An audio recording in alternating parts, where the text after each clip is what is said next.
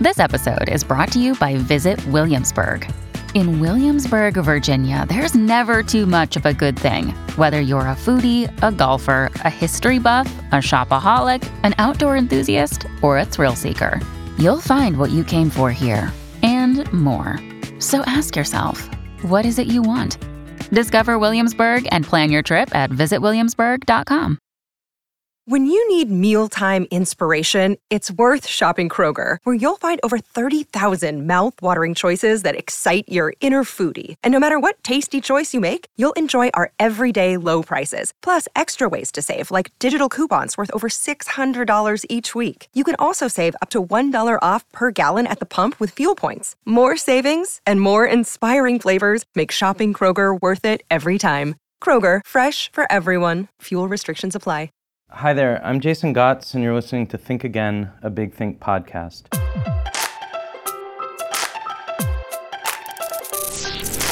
Since 2008, Big Think has been bringing you big ideas in small, concentrated doses from some of the most creative thinkers around. On the Think Again podcast, we step outside of our comfort zone, surprising our guests and me, your host, with ideas that we didn't necessarily come here prepared to discuss, based on interview clips from our archives chosen by our producers. Today, I am very, very happy to be here with James Gleick. He is one of our most staggeringly great living science writers. He's the author of The Information, A History, a Theory, a Flood. His first book, Chaos, was a National Book Award and Pulitzer Prize finalist and a national bestseller. His other books include the best-selling biographies Genius, The Life and Science of Richard Feynman, and Isaac Newton, both shortlisted for the Pulitzer Prize. James's new book, Time Travel, A History, is an utterly fascinating journey through the history of an idea that has become part of the fabric of philosophy, science, and our daily lives, even though we can't really do it yet. Not really. Welcome to Think Again, James. Thank you, Jason. I'm happy to be here. I'm so happy to have you. I wanted to start with a little anecdote, like walking a couple of days ago toward Big Think, reading your book, because I'm like one of the last ridiculous humans who walks down the street in a busy city reading a book. I nearly ran into a bus, and there was an advertisement on the side of the bus for a television show called Timeless, Protect the Past, Save the Future. So I thought, That's just one of a whole slew of television shows that are starting this fall on the theme of time travel. Really? Yes. Are we in a time travel renaissance? Maybe we are. I didn't think so, actually, when I started working on the book. In fact, there was a time when I thought, and this is a crazy idea, so I'm a little embarrassed to be admitting this. Okay. So you can edit it out. If you insist. I actually thought maybe time travel is coming to an end. Maybe the golden era of time travel has run its course because we've imagined all of the things. Well, yeah. That turned out not to be true. And while I was working on the book, there were some great time travel movies, and Doctor Who continues to thrive. I don't think we'll ever tire of time travel, especially as physics progresses, unless we get to a point where someone can definitively say to us, "Sorry, bub, that's never going to happen." No, right. Well, I'm prepared to say that. If we want to just, let's put it out there. Kill the buzz right now. But actually, I did just sort of contradict the premise of my book, because the whole point is that our excitement about exploring all the weird possibilities the time offers us has never been as lively as now. Right. And so I should be saying that it makes perfect sense that there are a whole bunch of new network TV shows about time travel. Can you identify any kind of cultural trigger point why there might be a ton of shows right now about time travel? Is there something that happened recently, or is this just the pendulum of media swinging? It's not just now. There was a time when that question was right on point. And unfortunately, that time was 1895, when H.G. Wells wrote The Time Machine, which is kind of the beginning of the whole story. Right. So when you ask me that question, I know you're asking about now, and I'll get back to now, but when you talk about cultural trigger points, that's exactly what there was. I mean, at least that's exactly the question that I wanted to try to answer.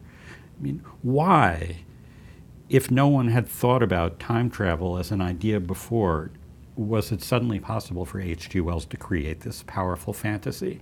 And I should jump in here and say that your book makes the surprising but evidently very well-researched claim that indeed H.G. Wells essentially invented the idea of time travel, that it barely shows up before the book The Time Machine. Yeah, it was a surprise to me, and I'm still prepared to be defensive about it because everyone's first reaction seems to be, wait, that can't possibly be true. What about the ancient Greeks? Didn't they, at least think about the future? About the future? Well, it's a tricky question. Of course, you think about the future, and you have fortune tellers. There's hardly any cultural tradition that's older than that. Can you predict what's going to happen to me?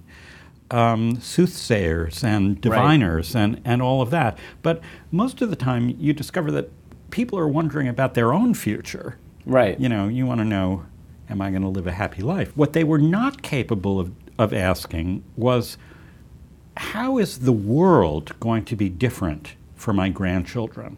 What wonderful things will they experience and surround themselves with that don't exist in the present? So that brings us to technological advancement and also the concept of culture as a whole, right? Exactly, yeah. I mean, you have to have technological change accelerating to a kind of critical point where a person can look around the landscape and see trains whizzing by where there didn't used to be, where there used to just be farmland, and realize that this newfangled electric telegraph is really altering people's living habits. Right. And then you start to ask, well, gee, could things be different? And you ask, what marvels will the future bring? Right. And that's what happened, and so I explore the history of that a little bit. But now, I mean, because you asked about now. Well, now it's very different because we're so used to it. We're so familiar with it. We know all about time travel. We're kind of experts from the cradle. So it's interesting to me that people keep finding new variations. Yeah, I mean, even my 8-year-old son has come up with a essentially incomprehensible, but I've probed it. I don't get it, but it's a paradox that he seems to think is coherent about time travel, where he's like, oh, if I went back in time, and then, but the best I can understand is that he thinks that time travel is some kind of virtual reality machine where you're actually, it's just amassed all the data from everything that's ever happened, and so when you go back, you're creating new data, and then it's a very crazy. Well, he sounds very advanced. Theory. Indeed, I can't quite get to the bottom of what exactly the paradox is, but he's onto something there, and you're onto something, I think, and maybe this is part of the real answer to your question, which is we know that the technological change that we're experiencing is all bound up with virtualization, with networking, with cyberspace, with data transmission. Right.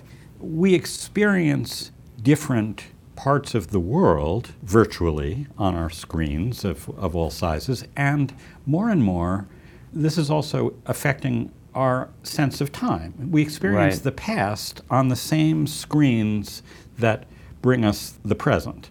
If we see a video of something in terrific high resolution, it may not be something that's happening now. It may be something that happened a very long time ago. Now, if it's 100 years ago, you can tell because it's grainy or black and white. But more and more, there's a kind of confusion about time that I think has to do with data transmission. So I think your son's onto something there. And it's also the case that science fiction writers are playing with that. And this becomes the end of my book. I didn't know while I was working on it what the end was going to be. I mean, I'm always afraid that my books are just going to peter out. But I was also aware that some weird things are happening in our culture to do with our understanding of time. And I don't understand them all. I don't think any of us understand them. But to frame it just slightly differently from looking at the past through screens, another thing that's happening is you get a text message and you get an email and you see a note on Twitter, all from the same person. And maybe you're meeting somebody and you have to check, did the email come before the text message? And you start thinking about the timestamps. And you can get confused in daily life. I'm sure examples come to your mind. Yes. I'm sure they come to your 8-year-old's mind. So what's interesting is, on the one hand, as I listen to you talk about this, I'm thinking, okay, so that's creating a kind of ahistoricity, like the young people won't necessarily know when things are from because everything is present simultaneously, side by side. But at the same time, it seems advanced philosophically in terms of things that you talk about in your book, in terms of the idea that some philosophers, and I think even Einstein may have said, that time becomes less of a significant force somehow. And it's a paradox. It's yet another of the time travel paradoxes. That you're right, it's a kind of ahistoricity in the sense that everything gets muddled together and we're just living in a very complicated extended present. Right.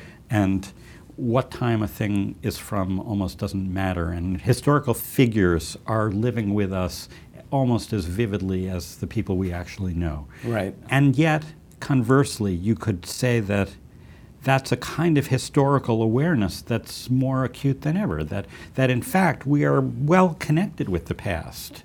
Thus we can get Hamilton the musical in hip-hop as that people can sort of relate, young people can connect to Alexander Hamilton in a meaningful way that they couldn't necessarily from history books. Yes, but not only that, Alexander Hamilton has to be translated into a somewhat fictionalized or staged version, or he has to be translated for us in a different way, but an equally artificial way by serious biographers.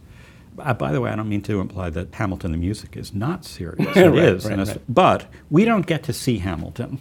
Right? We don't actually know what he even looked like. I wrote a biography of Isaac Newton, and partway through it I realized nobody actually has any idea what Newton looked like. There are a few portraits. Right.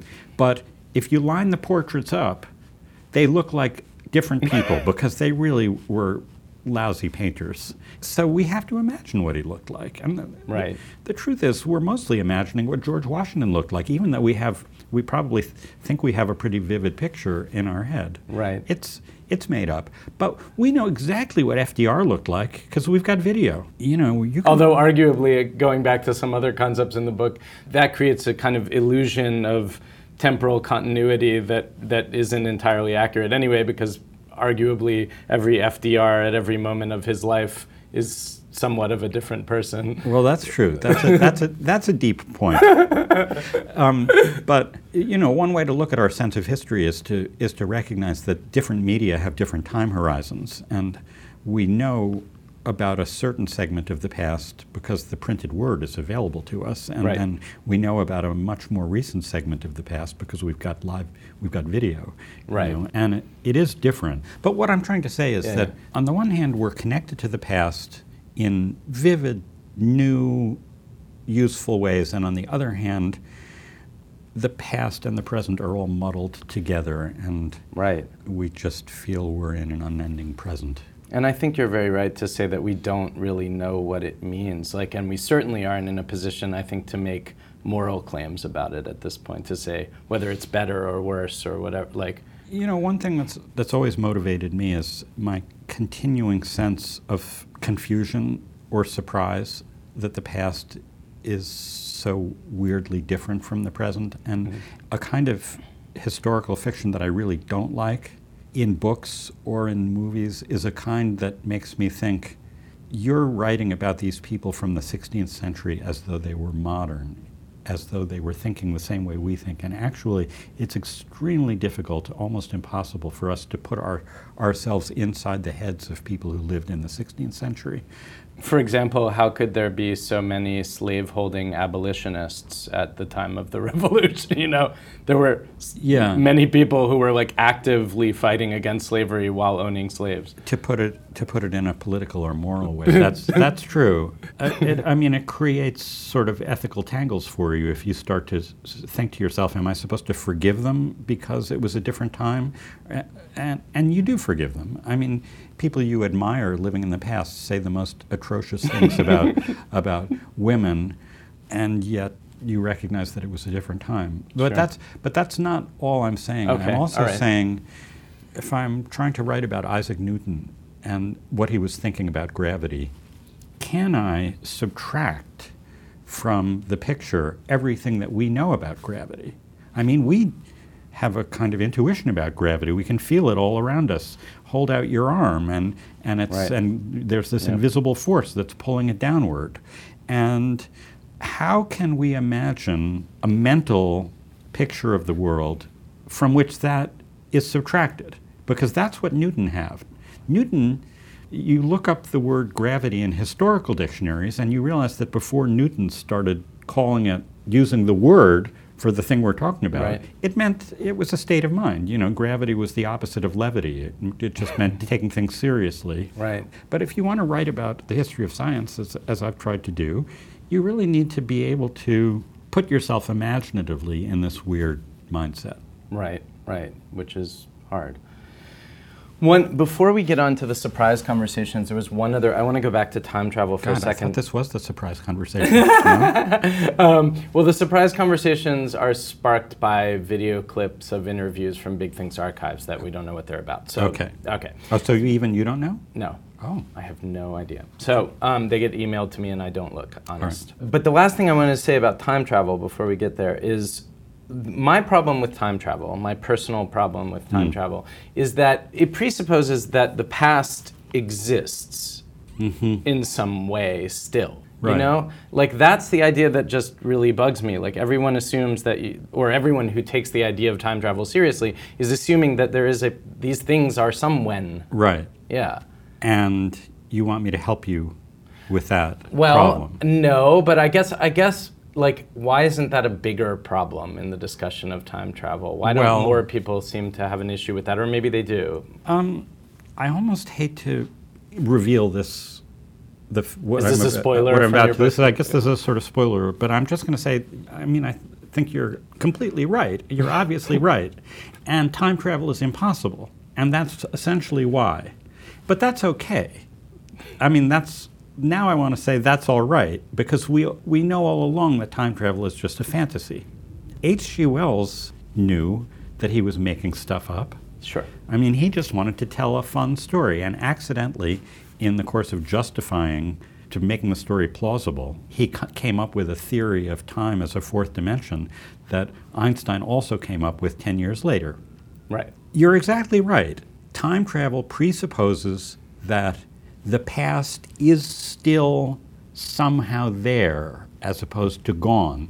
And even worse, it presupposes that the future is already an existing place. Yeah. And that is contrary to our most basic human intuition about time, which I will summarize this way. The past is over. It happened, it's gone. Right. And we no longer have access to it. And the future has not yet happened. Some physicists will tell you that, yeah, you feel that way, but that's just a human intuition. And human intuition has again and again through history proved to be unreliable. And until Newton explained gravity to us, we thought that up was up and down was down. And now we're perfectly comfortable with the fact that people in outer space have no preferred orientation with regard to verticality. Right. That it's a consequence of gravity. And maybe our sense of the past and the future is artificial in that same way. Now, if you ask me what I personally believe, I believe those physicists are taking their models too seriously. That this idea of the block universe in which the past and the future look, according to the equations of physics, to be the same is a very useful mathematical construct, incredibly useful. It's Right. enabled physics to create the marvels that surround us, but it's just a model of the world, and we don't have to say that it tells us definitively that the future already exists. We are still allowed, speaking philosophically, to imagine that the future is open, and you're right, that undermines the premise of most time travel. But isn't that all right? It's a story. It's a kind I think of it's story. fine so long as we accept. Yeah. So long as we. And so then it frees you to ask, what's this story telling us about the world we really live in? Right. You're going to organize a particular kind of time travel story in which your hero keeps getting killed, and each time he gets killed, he starts over, or she. I'm thinking of two different versions of this kind of story. What's that a metaphor for? Why did the artist choose to express this particular kind of Sure. weird universe? Sure. what does it tell us about the universe we really do live in? And the artist and the culture and the time and so Yeah. on. Yeah. Okay, well, this has been so fascinating that I've used up a ton of our time, but Excellent. we may end up having only 2 surprise conversations rather than 3. But let's see. So this is Penn Jillette on prayer and the atheist. So let's see where that takes us.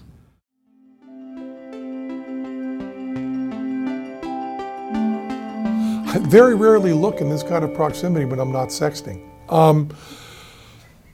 If you want to know how to be a good leader, watch Donald Trump and don't do that. I realized recently I do something very close to prayer. And I don't want to show any disrespect to people by using the word prayer. But I also want to make a little bit of an argument. Sam Harris makes his argument for atheist meditation. I want to make a little bit of an argument for atheist prayer. I do something before I go to sleep at night called Penn's Guilt Roundup. And Penn's Guilt Roundup is I go through conversations that I've had, like tonight, before I go to bed, I'll think, should I really have made that sexting joke when I was at the Big Think? Should I really have done that? And I'll run through how I could have done that better. I also try to think of what I want and how I can get there. Now, I'm very fortunate because when I go to my desires, they're not very often material desires because my family's well cared for. But I used to think about my weight. I would pray to be able to control the wants of my diet. And I do believe with God, there's a lot of throwing the baby out with the bathwater. I'm not referring to baptism there. I'm referring to the fact that so much of the social and personal elements of religion are really good. I would say maybe more than good, maybe very close to necessary.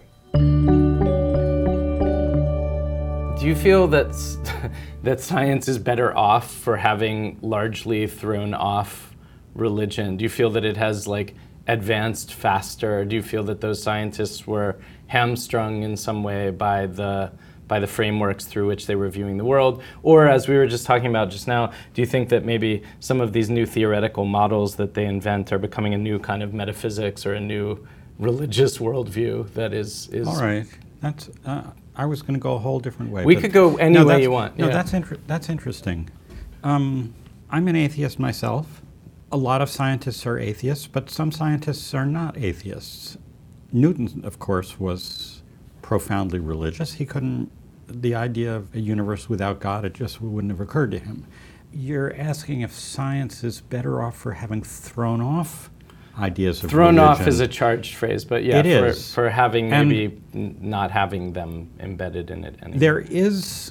It would be silly for me to deny that there's a sort of conflict between science and religion, because there is. Scientists characteristically view the world in a way that is, let's say, more open, more waiting for evidence, more provisional than religion does, at least as I understand religion, and I don't want to pretend to be any sort of expert on it.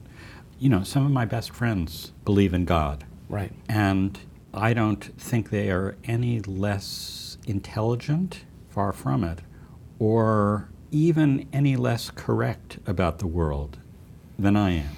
And so, to be intellectually honest, I have to ask myself what that means. And I think that's what Penn was doing when he was talking about prayer. He was asking, how can I make sense of these ideas that are so much a part of our culture even today?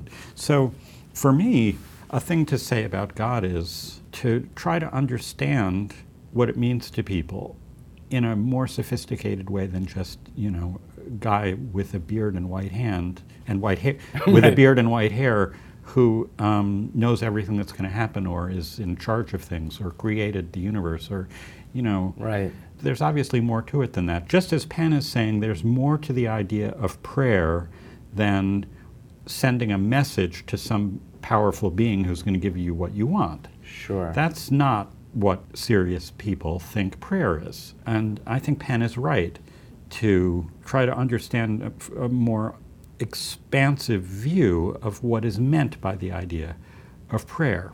When I talk to my friends who are as intelligent or more intelligent than I, who have a kind of religious faith, Right. I endeavor to understand how to make sense of what that means. And I do think I have some understanding of it, and I want to say this about it, that there's a different kind of dichotomy, both in religion and in science, that has to do with how we know things and how we know, what we believe about the process of arriving at knowledge. Okay. Which is There formally are- called in philosophy, is that epistemology? Maybe. I don't even want to pretend to know what the philosophers call it. What I want to get at is, I'll say simplistically, there are two kinds of scientists.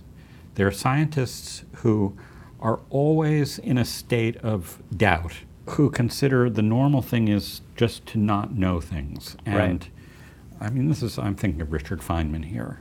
He was eager to say that the universe is a mystery and that most of it is never going to be understood by us humans, and that all we can hope for is little glimmers of insight here and there. Right. And I believe that there are people in the realm of religion who have the same attitude, who have the same view of faith. Right. Who, when they speak of faith, they're not saying, I know this, and this about the origins of the universe. I know that there was a flood, and I know that God did this and that.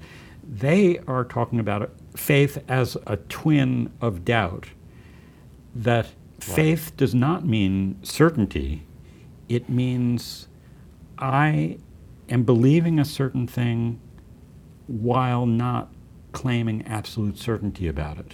I am trying to come to grips with my sense that what we see and touch in the universe is not all there is. Right. And both scientists and people of religion do that, and they do it honorably. And there are people in both realms who I think do it less honorably, or at least I'll say less to my taste. Gotcha. There are scientists who are very confident in what they tell you about the laws of physics and what they know about things that I consider religious questions. If a scientist tells you that he knows how the universe started, Right. or how the universe is going to end, I tend to think they're overstepping their bounds. And in exactly the way that fundamentalist religious people overstep their bounds when they tell you that wisdom has been handed to us in a certain book, Right. and it must not be questioned. So faith, then, in the sense of more to your taste, and I will say more to my taste sense of it, is faith that's around uncertainty, but I guess hopefulness in a sense. But anyone who's doing anything really, really interesting in the world, it seems that there's some motive, even if they wouldn't articulate it as faith, that there's some kind of belief that there's a reason to move in the direction that they're going, and not to just stop doing that, right? Isn't it possible to argue something different, that we're just, sort of sad creatures who do what we do for reasons that are not accessible to us? And yes, when I write my next book, it will be with a sense of purpose and a kind of implicit belief that there's some value to it, and who knows what my hidden motivations will be. But maybe it's also possible that I'm just doing it because it's a thing to do. It's a thing to do, yeah. Yeah. Okay, well, I think on that note, before we dissolve into an existential soup, on that deflating note, let's see what the next one is. This is David Eagleman, neuroscientist, and it's called Your Time-Bending Brain. So this is an area of interest to me, and my lab's been studying this for a while, is why time is rubbery and can speed up or slow down. And the experiment had never been done about why time seems to move in slow motion when you're in a life-threatening situation. But I'd talked to so many people, and I'd experienced it myself, that I wanted to study that. So I found a way to study it by dropping people from a 150-foot tall tower and measuring their time perception on the way down. And that, plus several other experiments we did in my lab, led me to understand that people don't actually see time in slow motion during an event. Instead, it's a completely retrospective assessment. In other words, when you're in a life-threatening situation, your brain writes down memory much more densely. And then retrospectively, when you look at that, you have so many details that you don't normally have that it seems as though it must have lasted a very long time. That's the only interpretation your brain can make. So time, your assessment of how long something took, has a lot to do with how much energy your brain has to burn during the event and how much footage you have of the event. Okay, a thing that everybody knows about time is that our perception of it varies. The observation that sometimes time passes quickly and sometimes time passes slowly for us is one of the oldest of human observations, and people have known it. Certainly Shakespeare knew it, and people, we know that time flies when you're having fun. Right. We also know, in a slightly more sophisticated way, that music as an art form is capable of wreaking havoc with your sense of time, with your perception of time. That's one of the games that music plays, is creating a sense of fast motion and slow motion by playing with, as David Eagleman is saying there, with information flow. I mean, I think that's a smart way to think about it, that a way for a psychologist to explore the perception of time is to think in terms of how information is processed and stored in our brain. Right. Fine. For my narrow purposes in my time travel book, I decided I actually wasn't that interested in the perception of time because that part of it seemed a little obvious to me. I mean, another thing that we all know is that the years seem to pass a lot more quickly as we get older. Sure. When you're 6 years old, a month is a lifetime, and when you're 70 years old, a month goes by really tragically quickly. Interestingly, also, it seems like that time passes more quickly in retrospect. I remember when we first had our son, everyone coming along to us and saying, "Oh, it goes so fast, he's going to grow up before you know." In that exact accent? In it, kind of. And then there were, months and years where we were like, it's not going so fast. It doesn't feel like it's going all that fast, but they're looking back on it, at a vantage point of 25 years later or whatever. Yeah. And all of this, so there are a lot of things like that. But not that interesting to you in your book. I'm not saying they're not interesting, that we kind of know, and I think it's good that there are people who explore these things and try to understand them better. Right. But felt like a kind of side issue for me, yet obviously related, because what my book is most fundamentally about is our understanding of time. And that's a complicated thing, very complicated thing, that has changed dramatically during the last century. And I guess my point is that this all does feed into time travel storytelling, because we're learning new things all the time about the way time passes and the way time flows. And we were therefore forced to think about what that sentence I just said means. Does time pass? Does time flow? We're not even getting into the much more complicated question, which obviously this underscores, of what is time at all and how slippery that concept is, and how aware of that we all are on some level. I actually knew that I was going to have to deal with that question in the book. And I won't pretend that I actually answer the question, but I hope I shed some light, because I felt that was the time travel story, trying to shed light on that question. Yeah, indeed. We have a concept of moving across something that we don't even have really the faintest real idea of what it is. That's pretty complicated. And whatever you say, you immediately know it's wrong. If we're moving, we're moving across it, or is it moving through us, or is it moving with us, or are we floating in it? Is time a river? It would actually be really interesting to simply interview a random sampling of 500 people and ask them the question, what is time? And hear what they say. Or you could look in the Oxford English Dictionary and read the 10,000 words they devote to trying to answer that question. Sure.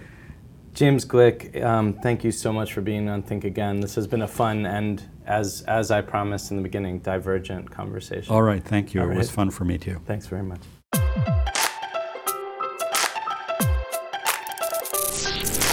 And that's it for this week's episode of Think Again. For those of you who are out there and listening to the show and enjoying what you're hearing and finding it intellectually stimulating, or you have responses that you don't think we addressed, or whatever, I'd love to hear from you. We're Big Think Again, one word, on Twitter, and I'm pretty active on there. I'm the one that runs the Twitter account, so if you shoot me a message there, unless it's extremely nasty, I will definitely respond to you. I also want to urge everybody, if you haven't done so already, and probably that's the minority among our audience, but to register to vote. I am not crazy about talking politics, but this year I don't think anyone in America can escape it. The stakes are very, very high as far as I'm concerned in this election, and I'm not the only one who thinks so. Just go back and listen to our episode with Princeton historian Sean Wilentz. I hope you will register to vote and go out and vote in this election. And next week we have a very, very special guest for you, which I am going to keep under wraps until then. Hope to see you then.